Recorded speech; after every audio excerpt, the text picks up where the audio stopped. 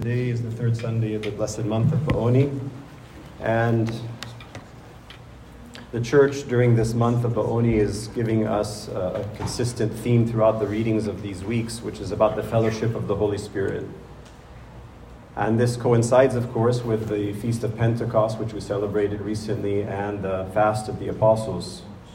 And usually the Church during this time encourages us to read the book of Acts, because the book of Acts is the work of the early Church, the work of the Apostles, in which by the power of the Holy Spirit, which they received on Pentecost after the ascension of Christ, that they are manifesting the promises of God and the works of His salvation throughout the world. So we could say, it's been said, that the book of Acts is the gospel of the Holy Spirit. The book of Acts is the gospel of the Holy Spirit. So even though the gospel today is about the exorcism of a demon-possessed man, but again, if we put it in the context of what the Church is emphasizing in this period of time in the life of the Church, I think it would be best for us to focus on a very specific thing that the Lord said in the gospel today when He was accused of casting out the demon by another evil spirit, by the demon, the ruler of the demons, Beelzebub. In other words, he was using an evil power to perform some wonder. The Lord responded to the Pharisees and said, okay, if I cast out demons by Beelzebub, then who will your sons cast out demons by? But then He said, therefore they shall be your judges, your sons, who will also do these works that I'm doing.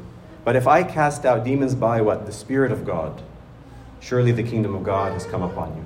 So this is the key, I think, for the gospel reading this morning, is that the Lord is directing us to the coming of the Spirit, the work of the Spirit, and the glory of the work of the Spirit in our lives. Not only to cast out demons, but more importantly, if we look at the book of Acts, it's to live in the Holy Spirit. To live in the Holy Spirit. So I want just to speak a little bit about that this morning with you. One of the promises of our Lord to the apostles and to all of us is He said to them, I will not leave you as orphans. And this is a beautiful promise. You think about all the many promises the Lord He gave to the church, He gave to each one of us individually. But this one is very touching, because all of us can, maybe we didn't experience being an orphan, but we can at least have enough empathy or compassion to have a sense of what it's like to be an orphan, or to imagine, that feeling of being abandoned, in the world by those who are the closest to you and who are supposed to protect you and love you till the end, and now taken away from you. So Christ, He says that God will not abandon us, will not leave us as orphans. Right? And this is, if we want to say what is one of the themes that runs in the Bible from the beginning to the end, it's the theme that I am with you, that I created you out of love, and I will sustain you with my love, and I will fulfill my promises because of my love. And no matter what it seems like is happening in your life and in the world, we are never abandoned. We are never left as orphans. So even though it's possible that in our human experience, we might experience being an orphan or a widow or one of these kinds of tragedies, human tragedies, but God will never abandon us. But then, so He's always a father, right? But then what does it mean to always be a son? And St. Paul says something in his epistle to the Romans, which is it's a very short verse, but it's very important and powerful. He says, as many as are led by the Spirit, these are sons of God. As many as are led by the Spirit, these are sons of God. So we know God is fulfilling His promise to be a father, not to leave us as orphans. But what does it mean for me to remain a son? And St. Paul gives us this beautiful verse as a key. To be a son means to be led by the Spirit, to live by the Spirit. And again, I think this verse is very important for us in these days when we are reflecting on what it means that Christ has ascended, that He has left the human realm in which he was living in among the apostles and the peoples of Jerusalem and Galilee and Nazareth and so on, but that he is with us in spirit, that he abides in us by his Holy Spirit, that God is guiding us by his Holy Spirit, that God is directing our lives through his Holy Spirit. And so to be a son is to be one who agrees to be led by the Spirit. Very simple. And not only is it simple in its definition, but it's also, in a sense, one of the definitions of holiness. Right? Again, we can open the Bible and ask, what does it mean to be a saint? And we can find, be perfect as your Father in heaven is perfect. And we can find all of these verses that speak about perfection. But another way for us to think about perfection is being led totally by the Spirit, completely by the Spirit. That the only voice that directs our life, the only voice that we hear and live by, is the voice of God in his Spirit. So, Elder Paisios, he says that the Holy Spirit descends on us when we remove the rust from the cables that connect us to God. Right? So he gives us this image of a cable that's connecting the source of power, the source of energy, the source of life to every human person. And he says that the Holy Spirit is a continuous penetration, continuous flow of God's life to us. And our work is simply to remove the rust, to allow God's voice to be heard, to allow God's power and life and grace to be manifested in our life. So this is what we want just to reflect on together. How do we remove that rust? How do we live an interior life that is conducive to hearing and living by the Holy Spirit? But the first, I think, thing that is important for us is that not only is the Holy Spirit a promise that God has given to each one of us, which we receive in baptism, and therefore it is our possession by rights, by sonship. But the Holy Spirit also is very subtle, elusive. The Holy Spirit is not, we can't grab and say, this is the Holy Spirit. Right? The Holy Spirit is the work of God in us, is the life of God in us, which works very subtly and quietly. Right? And one of the great stories in the Bible about how this subtleness of God manifests itself is in the story of Elijah. And you know the story. You probably know the story. Elijah is fleeing from Jezebel, and God summons Elijah to appear before him on Mount Horeb, which is the same as Mount Sinai, where Moses met God.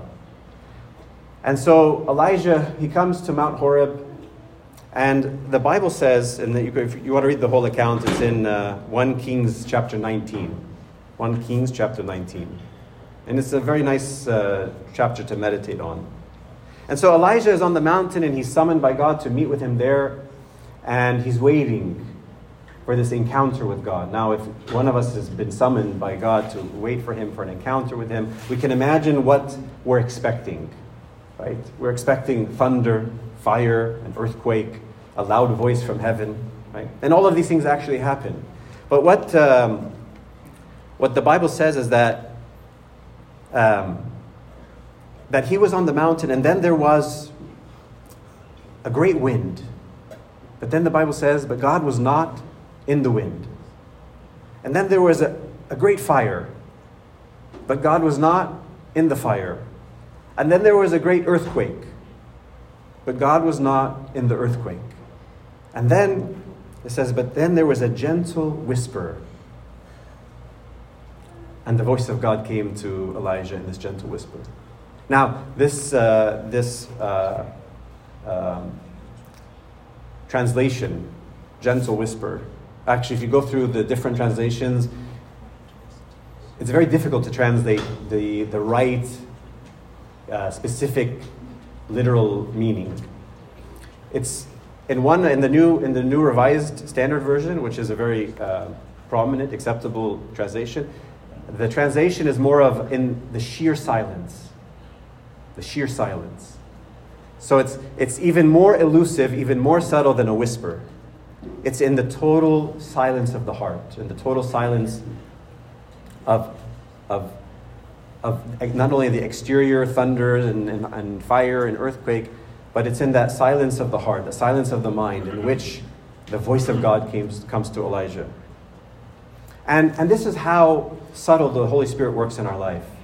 Oftentimes the Holy Spirit will guide us, will direct us, and it will just seem like we were inspired by something.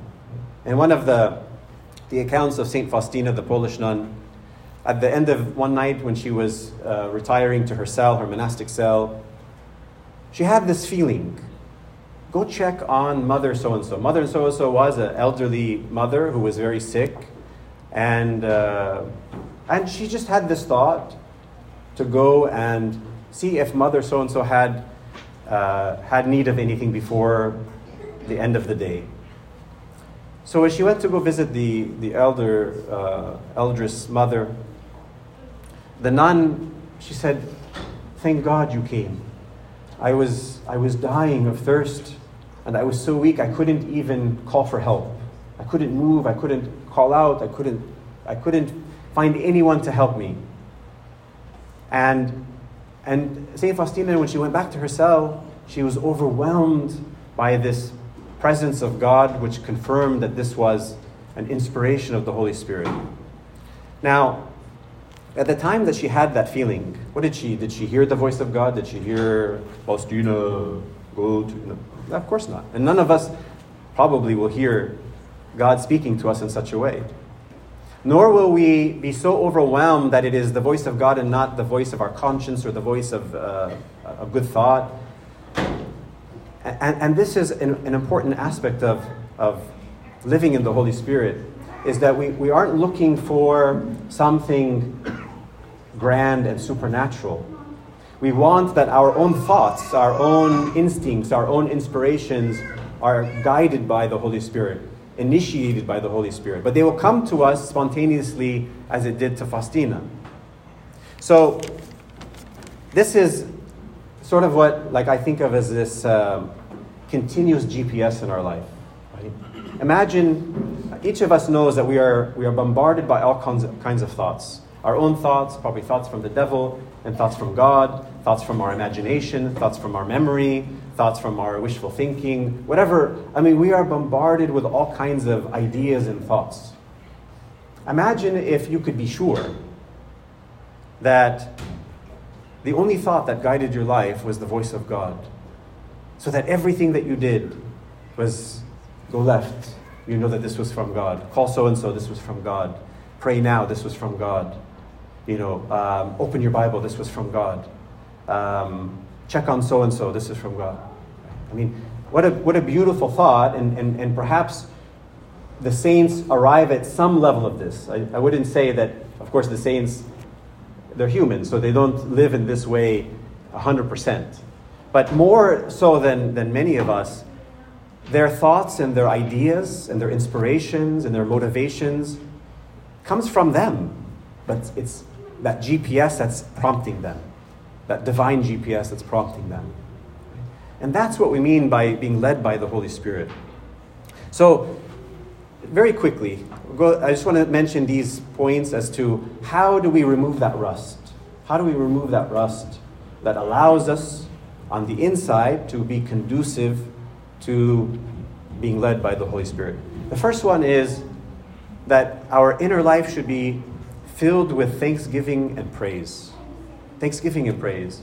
Many of the saints, they talk about how when we give thanks to God, we in a sense provoke Him to give more. And this is true. Whenever a child is grateful to a parent for the gifts, the parent wants to even give more, right? But I would say that it's not only that God gives more, but that thanksgiving and praise reveal God more. They expose the presence of God more. God is everywhere. He fills all things. He's present in all places.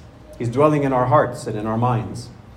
But praise and thanksgiving open up for us sort of the blinds to allow the light to shine in, that we recognize the presence of God, which is, again, what we want, to be able to distinguish His voice and His presence from something foreign.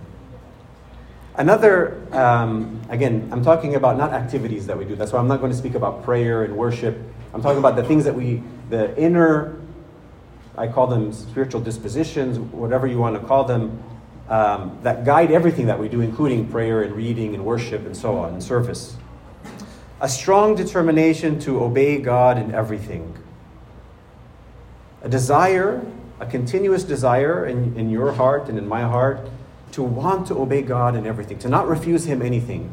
As many have sort of used this image, I don't know where it originated, is sort of signing a blank check in the morning, right?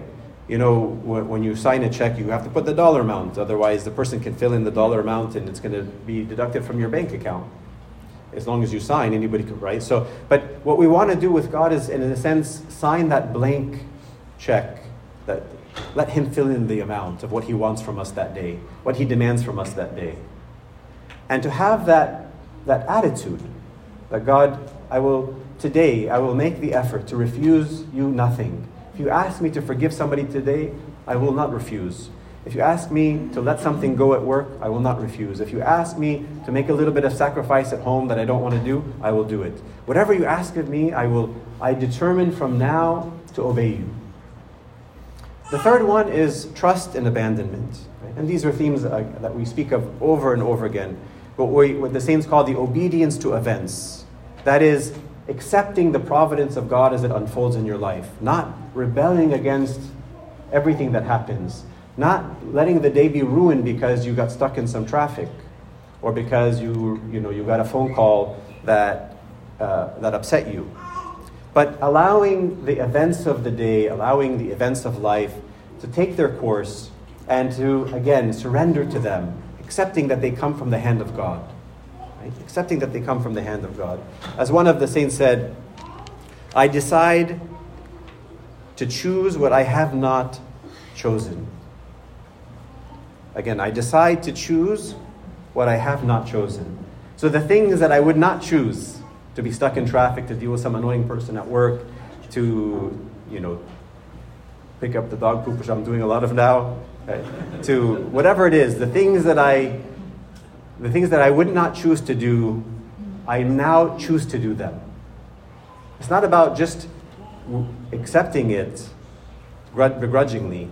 It's saying, no, I will choose now to do this thing that I, a minute ago, would have chosen not to do. That's the kind of obedience to events that we're talking about. The next one is detachment. And detachment here, again, is not some grand thing of, all of us becoming like St. Anthony and selling everything that we have and living in the mountain. Detachment is an inner decision to not be a slave to whatever it is that's in your life that occupies either your time, your possessions, the people in your life. Is to have a safe and honorable distance from attachment, so that you can be attached more perfectly to God. And a story that I'm sure you've heard me say more than once is about the monastic who was praying how to be perfect, and an angel tells him to go to this church and he will find the answer to his prayers. So he goes in, and as he is ascending the steps of the church, he finds a beggar. So he says to the beggar on his way in, excited to find the answer to his prayers, "Good day, sir." So the beggar says to him, "And good day to you too. But if you don't mind me saying, I've never had a bad day." So the monk is intrigued. How can you say, as a beggar, begging naked on the street, that you've never had a bad day? So he said, what I'm saying is not presumptuous, but in fact, if God sends the rain, I praise Him and glorify Him. If He opens the sky and shines the sun, I'm just as grateful. If He sends me food, I'm very satisfied. And if He doesn't send me food, I'm very happy to fast that day. And in such a way, he says, I have never had a bad day. So the monk says to him, where did you find God? And the answer, he says, was, when I left creatures. When I left creatures, I found God. Right? When I detached myself from all that's worldly and creaturely, then I discovered more perfectly God in my life. And he says, and the monk now is astounded, and he says, who are you? He says, I'm a king. And he says, and where is your kingdom? He says, my kingdom is in my heart where everything is in perfect order. My kingdom is in my heart where all my soul is in good order. And that's that detachment, right? Where, again, there's that perfect satisfaction, contentment, and peace within. The next one is to do all things in a spirit of silence, solitude. And that doesn't mean, again, it begins with exterior silence. We have to practice exterior silence. We have to have moments of the day, even days at a time where we can, when it allows us to go on retreats and things like that, to spend time going through the difficulty of silence. Even if it means throughout the day going somewhere and just, putting your phone aside, putting everything aside, and just sitting even uncomfortably for a few minutes in silence. I remember during my 40 days when I was ordained and I spent my 40 days in Egypt, I remember one of the monks, he wasn't a hermit, but he had built several miles deep into the desert, like a little, it wasn't a cave, it was more of like a simple villa, like a 2-story, prayer, villa. It wasn't extravagant, it was a piece of, concrete with a lower floor for him to sleep on, and then a balcony where he would pray, at night. So he invited me one night to go, and I thought to myself, that's strange. He's not a hermit, so he doesn't live there. It's like his vacation or something. I didn't quite understand.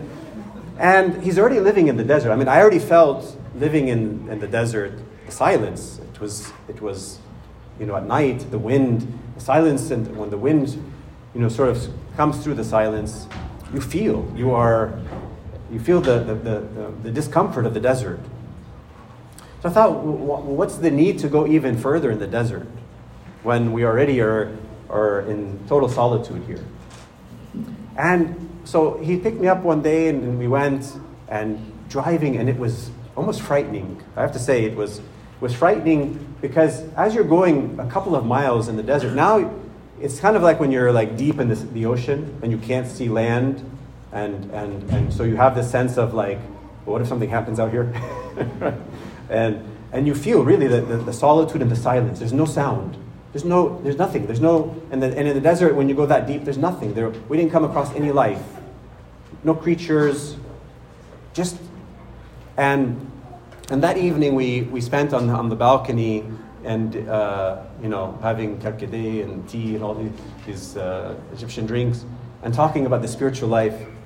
And I understood why, for him, the deeper silence is even necessary in the monastery, and that there are those who are brave enough to even go deeper and deeper into the silence, and that for the monk, they understand that it is in the silence that God speaks, like Elijah. It is in the silence that we were able to turn off all of the distortion, and the antenna becomes much more clear. Another important thing for us is cultivating good thoughts, purity of heart. It's very difficult for us to hear the voice of God, to be led by the Holy Spirit, when we are full of judgment, condemnation, malice, negative thoughts against others. Elder Paisius once was visited by a young man. He was actually a teenager, like many of our teenagers here. But this teenager had a very pure heart. He couldn't cultivate bad thoughts. And Elder Paisius, he tested him. So when the young man came to visit Elder, he never saw Elder Paisius before. So he knocked on the cell of Elder Paisius in Mount Athos in Greece. And Elder Paisius answered and he said, what do you want? He says, I want to see Elder Paisius. And he said he went to, and this was Elder Paisius who was answering. And he said he went to go buy cigarettes. So the young man, again, in the purity of his heart, he says, Elder Paisius, he probably went to go help somebody who was in need. So Elder Paisius says, no, he went to go buy cigarettes for himself. He smokes continuously. And then the young man, he said, Elder Paisius is so burdened by all of our problems. You see how he refuses to judge him. So he says, what do you want from him? He says, I want to take his blessing. He says, there's no blessing to take. I know the man, he left me here to die. I'm probably going to leave after a few hours if he doesn't come back. And he's going to come back. If he comes back, he's going to come back grouchy and in a bad mood. And probably he's going to be drunk because he also is an alcoholic. So the young man starts tearing and he says, if it's okay, I still want to wait and receive his blessing and give him a letter. And Elder Paisius was astonished. He said, no matter what I tried to do to see if this young man could cultivate bad thoughts about Elder Paisius, he couldn't. Right? What a beautiful story about the purity of heart.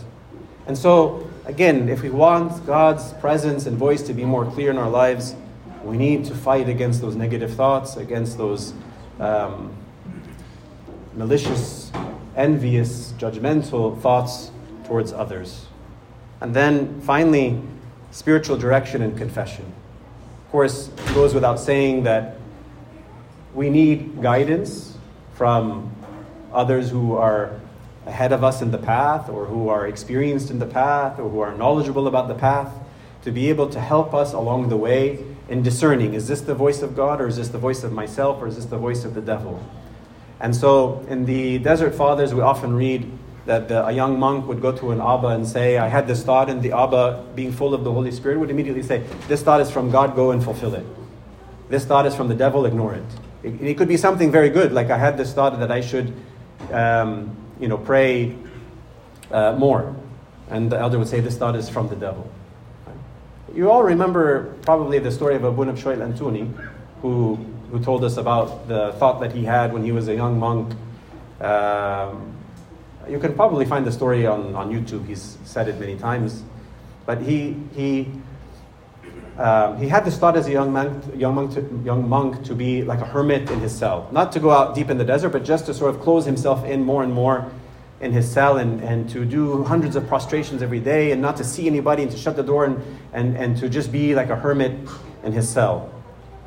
And he did that without guidance. So after doing it for some days, one of the elder monks, he knocks on his door and the Abuna Bishoy says, yes. And he says, my son, Saint Anthony, has appeared to me 3 times. And he's telling you to come out of your cell. This is not from God. So Abuna opens the door and he says, what? He says, my son, Saint Anthony, the patron of this monastery, he came to me once, he came to me a second time, and when he came to me the 3rd time, I knew that it was from God, and he loves you and he cares for you, and he's telling you, leave your cell. So Abuna Bishoy wasn't convinced. So he said, why did he go to you and not come to me? So the elder monk said, these are the ways of God, my son, we can't question, scrutinize God's ways. He said, I'm not convinced. I want a clear sign personally. I want a clear sign personally that I should leave my cell. So the elder knew that this was sort of a dangerous request. He said, as you wish, my son, we will pray and ask God to give you a clear sign. So he said, I don't know, sometime after that, very soon after that, the ceiling of his cell collapsed on him and he almost broke his back, and they had to remove him from the rubble on a stretcher into the ambulance. Until today, he still has back problems from this injury. And so as he's on the stretcher, they're taking him to the ambulance. The elder monk is running to him. He says, my son, is it clear? Is it clear? It's clear, Abba, it's clear. Right?